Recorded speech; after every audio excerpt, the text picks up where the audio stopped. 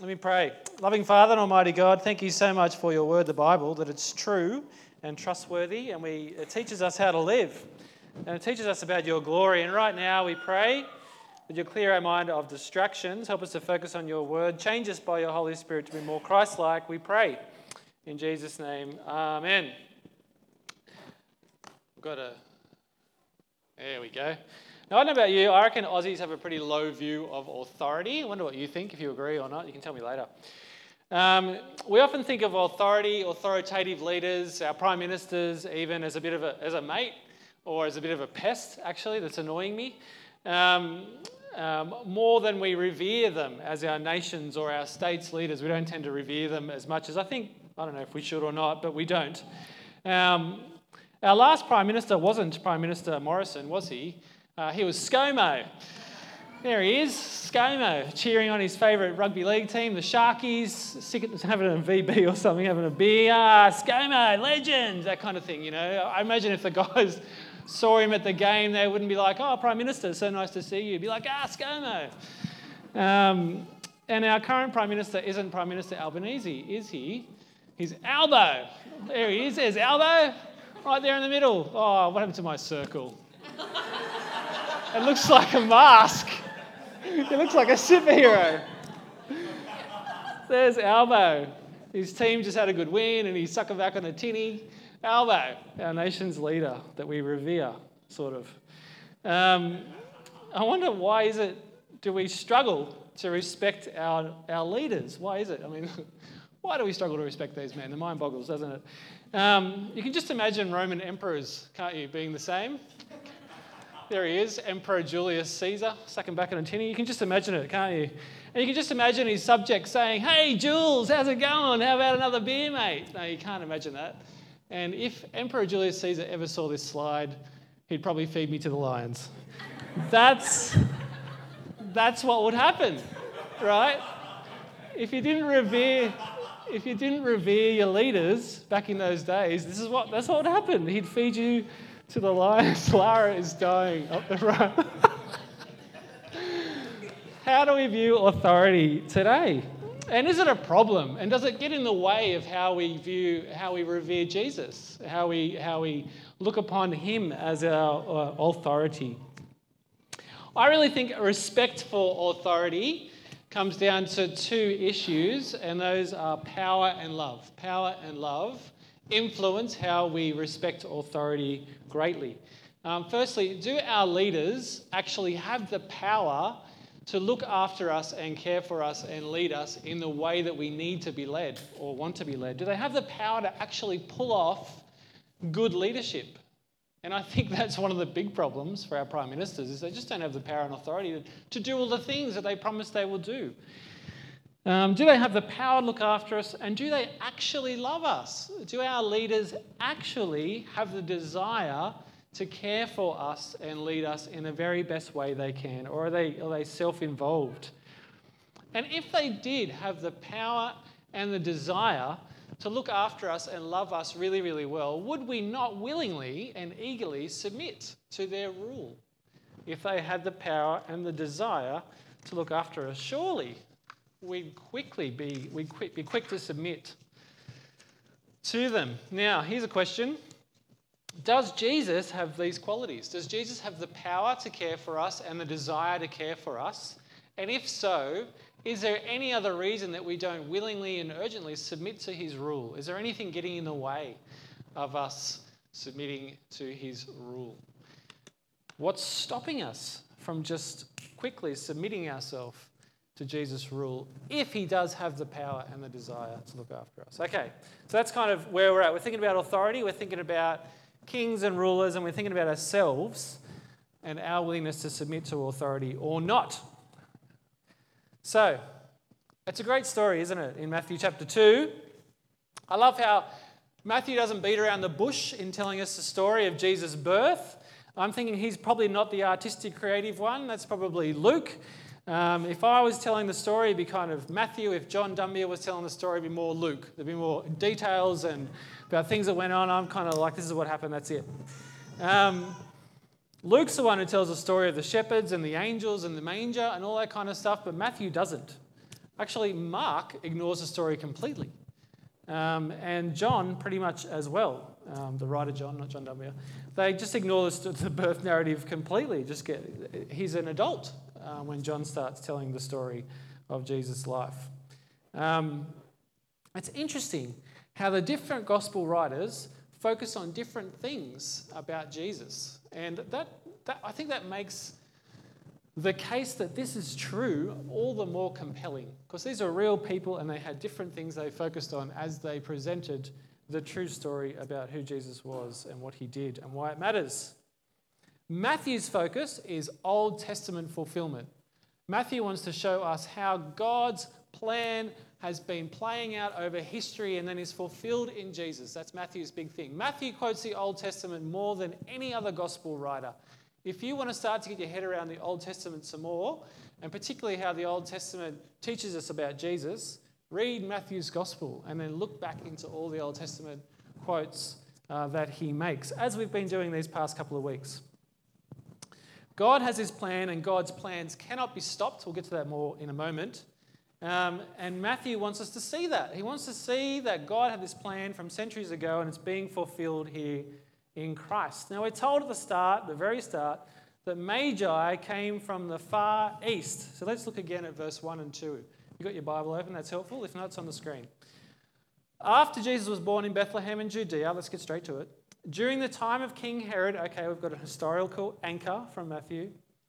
Magi from the east came to Jerusalem and asked, "Where is the one who's been born King of the Jews? We saw his star when it rose and have come to worship him." They've followed this star that's led them to Jerusalem.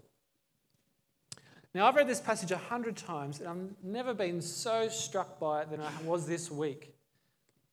There's dozens of opinions about how far the Magi travelled. The general consensus seems to be it probably took them a couple of weeks to get here from where they live by camel or foot. Magi were learned people. They probably were astronomers. They kind of studied the stars, and so this would have really stuck out to them. Somehow they knew, I don't know how, it doesn't say, somehow they knew this star would lead them to the King of Israel. And for some unknown reason, they decided to follow it for days, probably weeks, of a tough journey from the east to get to the Middle East to find this baby, this foreign baby. It's just, why did they do it? Why did they do it? How did they do it? How did they know? What was the motivation for them to follow this star? But they went and they followed it and they found it. We don't know how many Magi there were. Historical kind of belief is there was 3 because there's 3 gifts. But it doesn't say there was 3 Magi, does it? It just says Magi. There could have been 100 of them. Could have been a whole gang of Magi who came from the east with 3 different gifts. We don't really know. There's no indication they were kings whatsoever in the Bible. You know, we 3 kings of Orient. I can't sing. So there's nothing about them being kings in the Bible whatsoever. I don't know where that song came from. It's a cool song. It's just, not factual. The only thing I can conclude is the Holy Spirit prompted these Eastern wise men, astronomers, Magi. The Holy Spirit prompted them to follow this star for days, travelling at night, presumably, when you can see the stars. And they knew it would lead them to this newborn King of Israel, they said. They somehow knew that. And they were not the only ones on the quest for the king. So was Herod, but for very different reasons. Look at verse 3. When King Herod, king of Israel, heard this, he was disturbed, and all Jerusalem were disturbed with him. When he had called together all the people's chief priests and teachers of the law, he asked them where the Messiah was to be born. It's a new word. Where's the Messiah going to be born? And the chief priests and teachers of the law replied, in Bethlehem in Judea. Now, when an evil tyrant gets worried, everyone gets worried. Herod's disturbed, everyone's disturbed. Oh no, what's wrong with Herod? What's about to happen? Herod's upset, that's concerning. Who knows what happens next? Now, Herod was evil beyond imagination, and somehow he also got wind that this king was born, and he calls him Messiah. Fascinating. Why does King Herod refer to this baby that's born as Messiah? But he does. He asked the chief priests and the teachers whether Messiah was going to be born. Now, smart that he pulled together the chief priests and teachers of the law. They should know. Of course, this king of the Jews has been born. They should know all about it. And he's too on the quest, along with the Magi, for the king, but for different reasons. Now, I love how quick the Jews were to respond. King Herod asked, where will the Saviour be born? And they said, Bethlehem, Judea, for sure. Because they know their Old Testaments. They know the prophecies. They knew that this was prophesied 500 years earlier, and they assume it's finally happening. The Messiah is coming into the world as was promised. Now, but here's the question. Why aren't they running out the door to go and worship this newborn king of Israel? They're the chief priests and teachers of the law. These are supposedly God's people who teach the Bible. You would think they'd be first out the door. This has been prophesied from ages past, and now it's happened. 8 kilometres from where they stand, it's happened. Just 8 k's away. A stroll, really, back in those days. They could have done it in an hour, stopping for a coffee on the way. But they don't move. They don't want to see him. Gentile, non-Jew, non-God's people, magicians, are on their way from 1,000 kilometres away or more, but God's the church's so-called leaders who are just up the road aren't interested in seeing Jesus. Interesting. It's bewildering. But we'll learn later on, as we continue to read Matthew's Gospel, they will also, along with King Herod, just see Jesus as a threat to their power. Jesus is going to take away our power. He becomes a threat. And increasingly, the chief priests and the teachers of the law look to kill Jesus, and in the end, spoiler alert, they succeed in killing Jesus. Now, we're going to skip over the Old Testament prophecy in verse 6 just for a minute. We'll come back to it in a sec. And we're going to follow Herod's quest for the king down in verses 7 and 8. So look with me. Verse 7, Herod called the Magi secretly and found out from them. These are people from a long way away. And the king Herod looks to them. He calls them together. He finds out a bit of more detail. He finds out the exact time the star had appeared. And then he sends them on a mission. He sent them to Bethlehem and said, go and search carefully for the child. As soon as you find him, report to me so that I too may go and worship him. What a liar. Oh, what a lie. Now, I'm asking the question, why didn't he send the Jewish leaders to go and find the Messiah? It's their Messiah, or should be. But these new arrivals, he pulls them in secret and he sends them on a mission to help him out. It's all so bizarre. And he says, come back and tell me once you find where the child is so that I can go and worship him as well. In other words, find him and feed him to the lions. Of course, he's going to threaten my throne. 2 very different responses, isn't there? Very different responses to the coming of this Messiah into the world. King Herod, who wants this new threat to his throne dead. The Jewish church leaders, who are in cahoots with Herod and have no interest in worshipping the newborn king. And then there's the Magi, Gentiles from another land who travel hundreds of kilometres in order to bow down and worship the newborn king. 2 very different responses. And that's going to be the story for Jesus' ministry as he goes forward. Some will love and bow down and worship and submit. Some will hate him and try to kill him. And nothing's changed today, has it? The question is, will Almighty King Herod succeed in his plan to kill the king?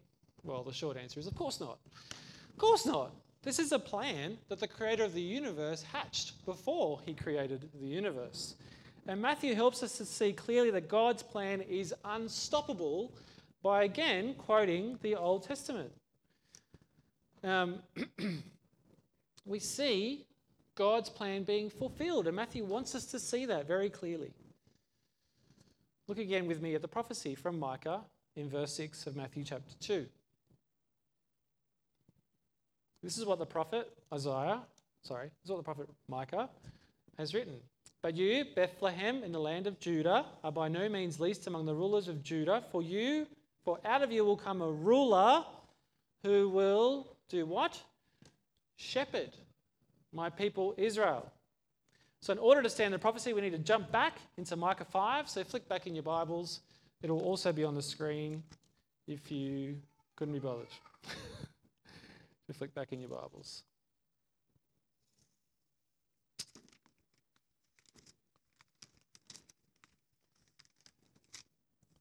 I learned something a little while ago. There's 12 minor prophets. The last 12 books of the Bible are minor prophets. The first 5 of those minor prophets have an O in their name, and the last 7 don't. Exactly. Wow. So if you're looking for a minor prophet and you're not sure where he is, if there's an O, you know it's at the start. And if there's not an O, you know it's at the back. Micah's towards the back. There you go. Who already knew that? Fletcher? That's it. There you go. See, I taught you all something at least. Excellent. All right. Micah 5 says, marshal your troops now, city of troops, for a siege is laid against us. Okay. They will strike Israel's ruler on the cheek with a rod. Okay, I'm going to stop there. The context for the prophet Micah's writing is again the Assyrian invasion in 735 to 701 BC. There it is. So in 735 BC, Assyria was the pinky purple bit. And then by 701 BC, they'd been very busy. Over the last 2 generations, they'd taken over all the green bit. They were this massive empire. And the bottom left part of the kidney is Judah, which isn't quite conquered, but it will be soon. Now, Judah's seriously threatened, and it will soon be overrun by the Assyrians. And as we learned from the kids' spot and last week, King Ahaz, the ruler of Judah, sells out. He's like, oh, Assyrians, I'm on your side. And they say, okay, for now, and then they conquer him later on. So the prophecy says they'll strike Israel's ruler on the cheek with a rod. So Assyria, this is Assyria conquering Israel, striking Ahaz on the cheek with a rod. They take him out. Now, I want to take a little digression here. I think it's hard for us to feel the situation because we have it so good as Christians. If you try to, as much as you can, imagine what it's like to be God's people under these circumstances, with this massive nation knocking on the front door, about to move in and conquer them. I can only liken it to China sort of conquering every state, and they're sort of coming down through Byron Bay, and it won't be long before we're overrun. So for God's people, it's terrifying, and they're soon to be overrun by this pagan nation. For us, we find it hard to relate, but not for most Christians.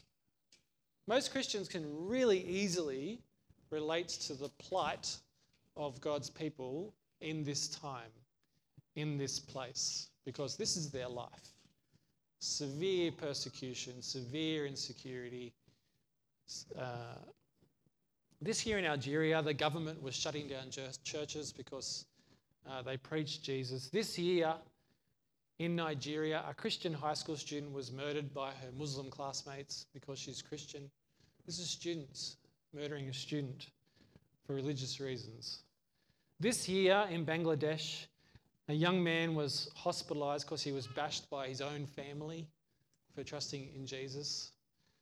This year in India, a pastor was killed, was murdered because he wouldn't renounce his faith and stop preaching Jesus. The middle band around the earth has millions of Christians and all of them severely persecuted.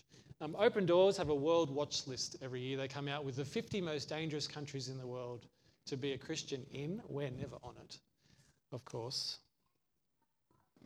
In 49 out of the 50 countries on the Open Doors World Watch list, children in schools, Christian children in schools, experience significant persecution from their school because they believe in Jesus, trying to coerce them into changing their mind. So this is the situation for God's people when this prophecy comes. So you can imagine for these people who live in these other countries where it's so terrifying to be a Christian, this prophecy of hope is massive for them. Does that make sense? Our country's really unusual to be a Christian in because it's so very, very safe and very, very acceptable to trust in Jesus. But I can see that changing. As our nation becomes more and more socialist in its ideology, it's changing.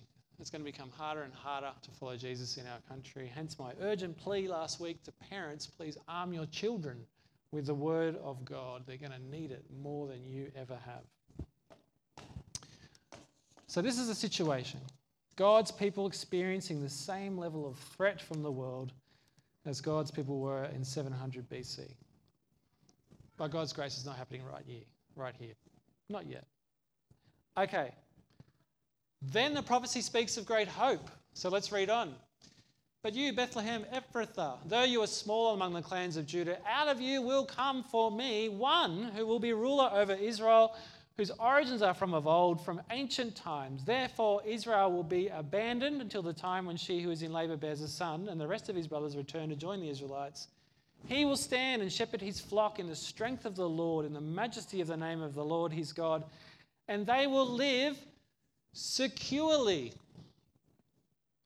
For then his greatness will reach to the ends of the earth. Security.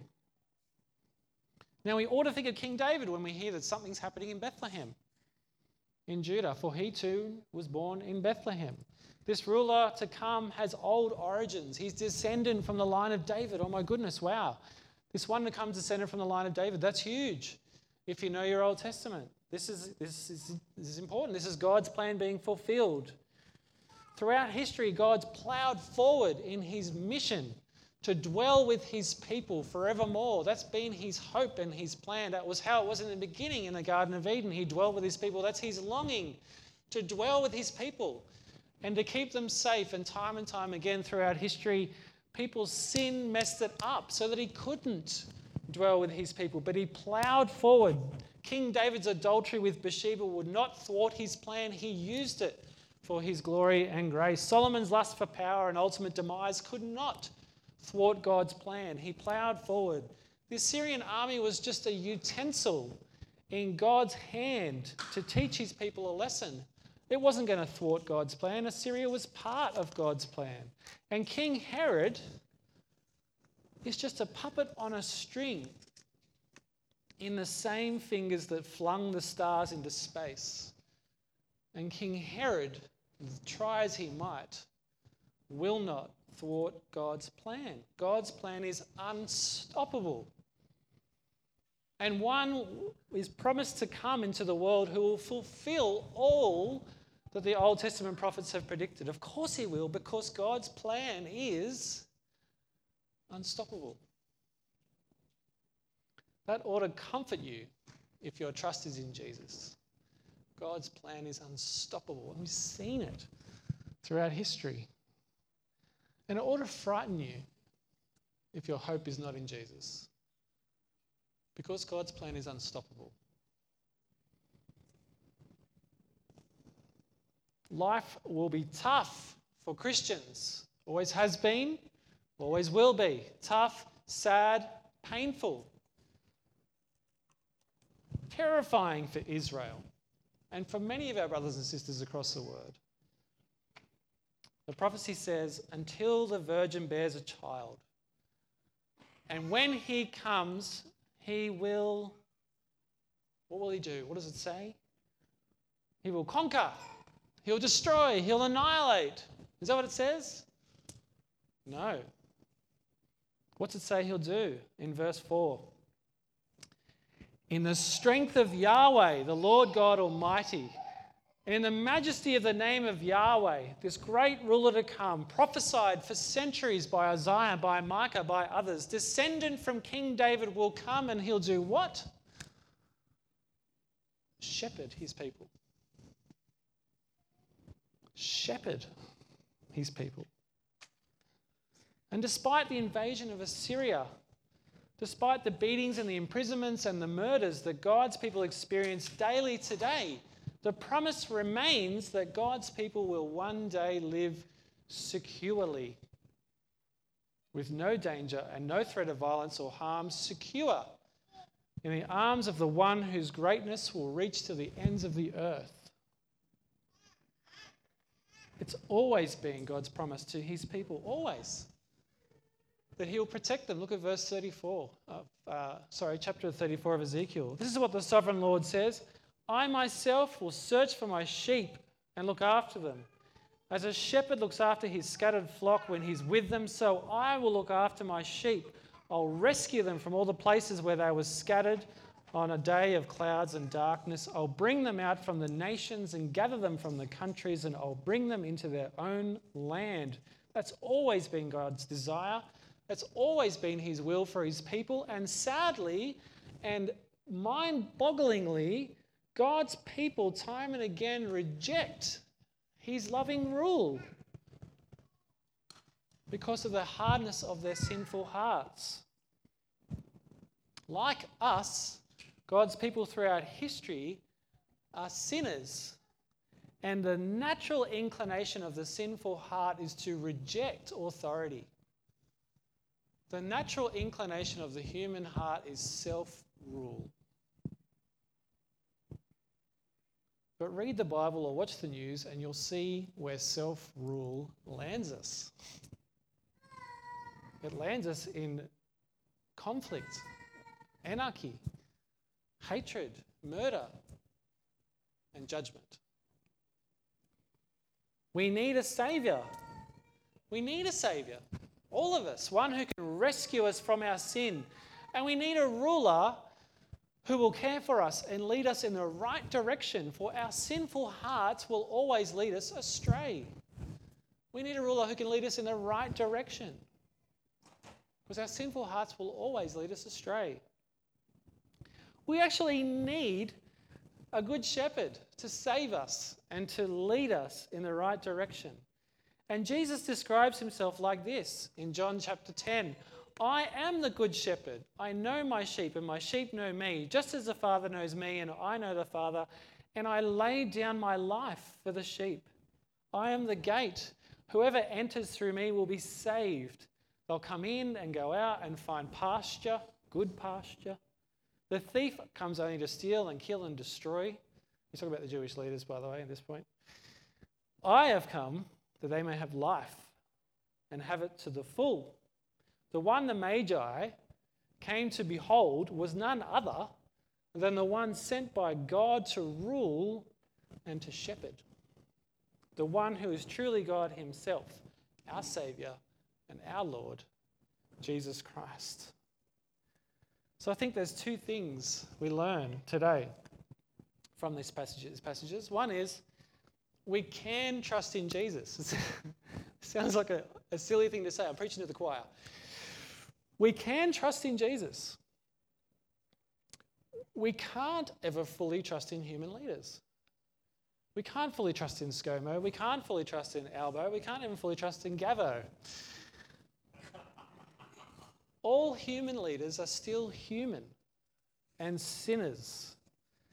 And humans,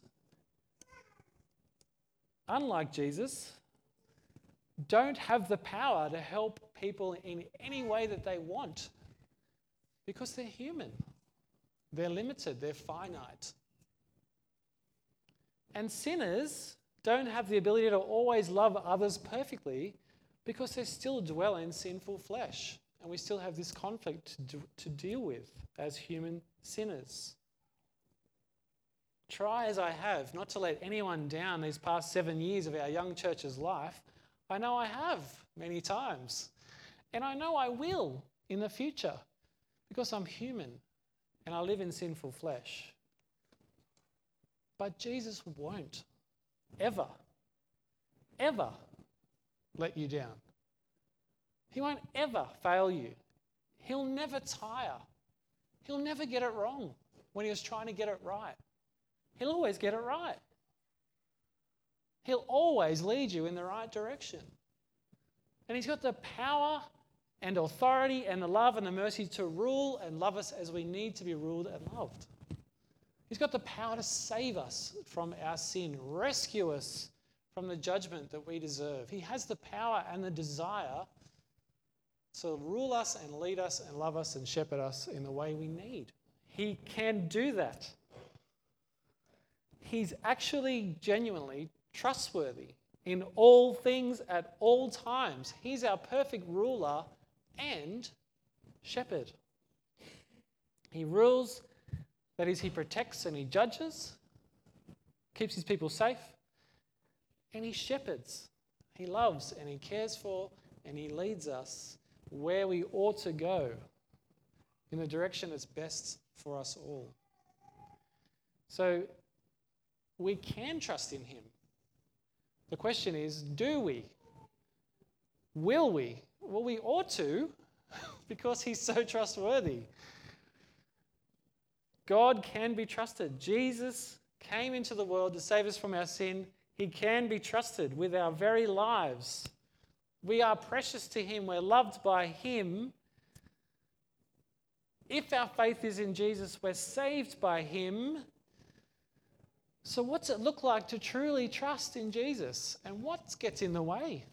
Why don't we fully submit ourselves to him in all things at all times? Because we don't, do we? We struggle to trust Jesus. We struggle to trust him at his word. There's some parts of the Bible we find hard to obey. We struggle. What's it look like to truly trust in Jesus? I think this is a big question that's worth discussing further.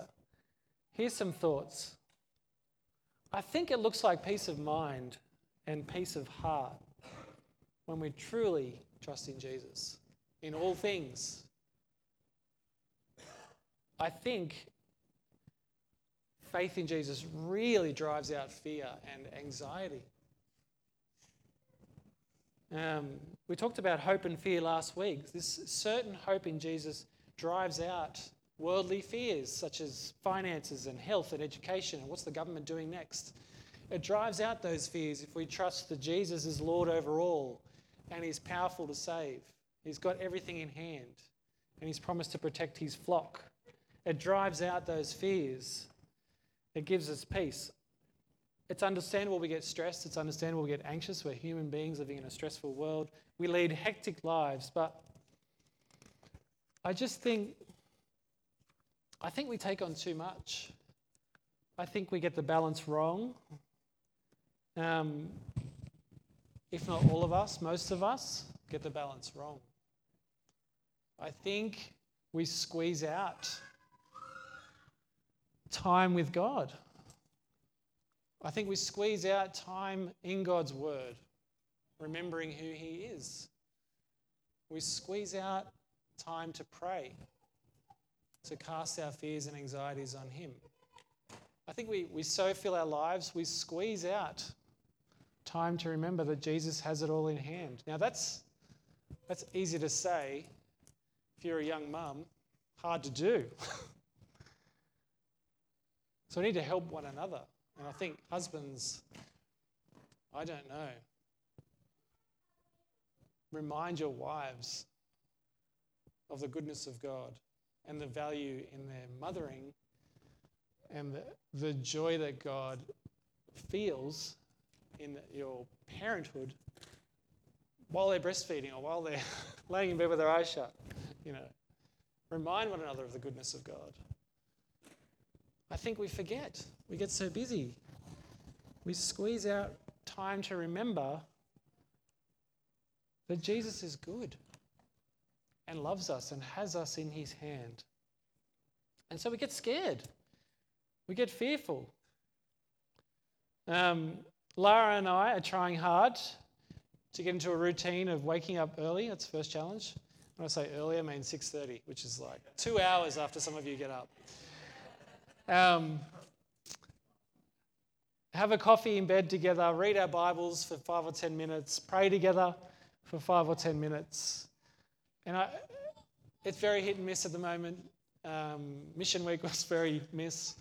But this is our attempt at just trying to find time each day to remember that Jesus is Lord and Jesus is King and Jesus is our Saviour. And whatever happens today, it's going to be okay.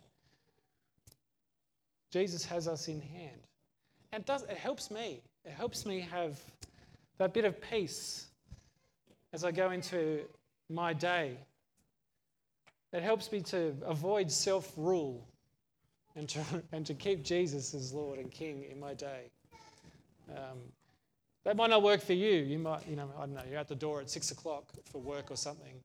But I think we need to find somehow to remember each day that Jesus is Lord and Jesus is King, and he's the world powers are just puppets on a string. They're smouldering logs in God's eyes. God is so powerful, and he has us all in hand, everything that's going on. I think if we just find out somehow, remembering that Jesus is Lord, we will enter our days with the hope and peace, confidence that Jesus is King. Putin's not king, Albo's not king, interest rate hikes are not king. Jesus is King. I don't know how you're going to do it. I don't know how you're going to work it out. I'd love to chat to you about it and workshop it together about how we de-hectic our lives just enough to make a priority of having that time with the Lord, remembering the hope we have in the King, so that we'll trust him entirely, submit to him fully with our lives. Let me pray that God will help us to work it out. Loving Father and Almighty God, we thank you for our King and our Saviour and our ruler and our shepherd, the Lord Jesus. And loving Father, we just forget as your people that you have everything in hand. We don't need to be afraid. We don't need to get stressed. We don't need to get angry. We can just trust whatever's going on around us. For your people in many parts of the world, they're under the most gruesome persecution. And yet they trust. And Lord, help us to trust Jesus. Help us to obey your word. If we trust you fully, we will obey you willingly. Drive us out of self-rule, Lord. Help us to submit to Jesus, the one who is almighty, has the power to do anything.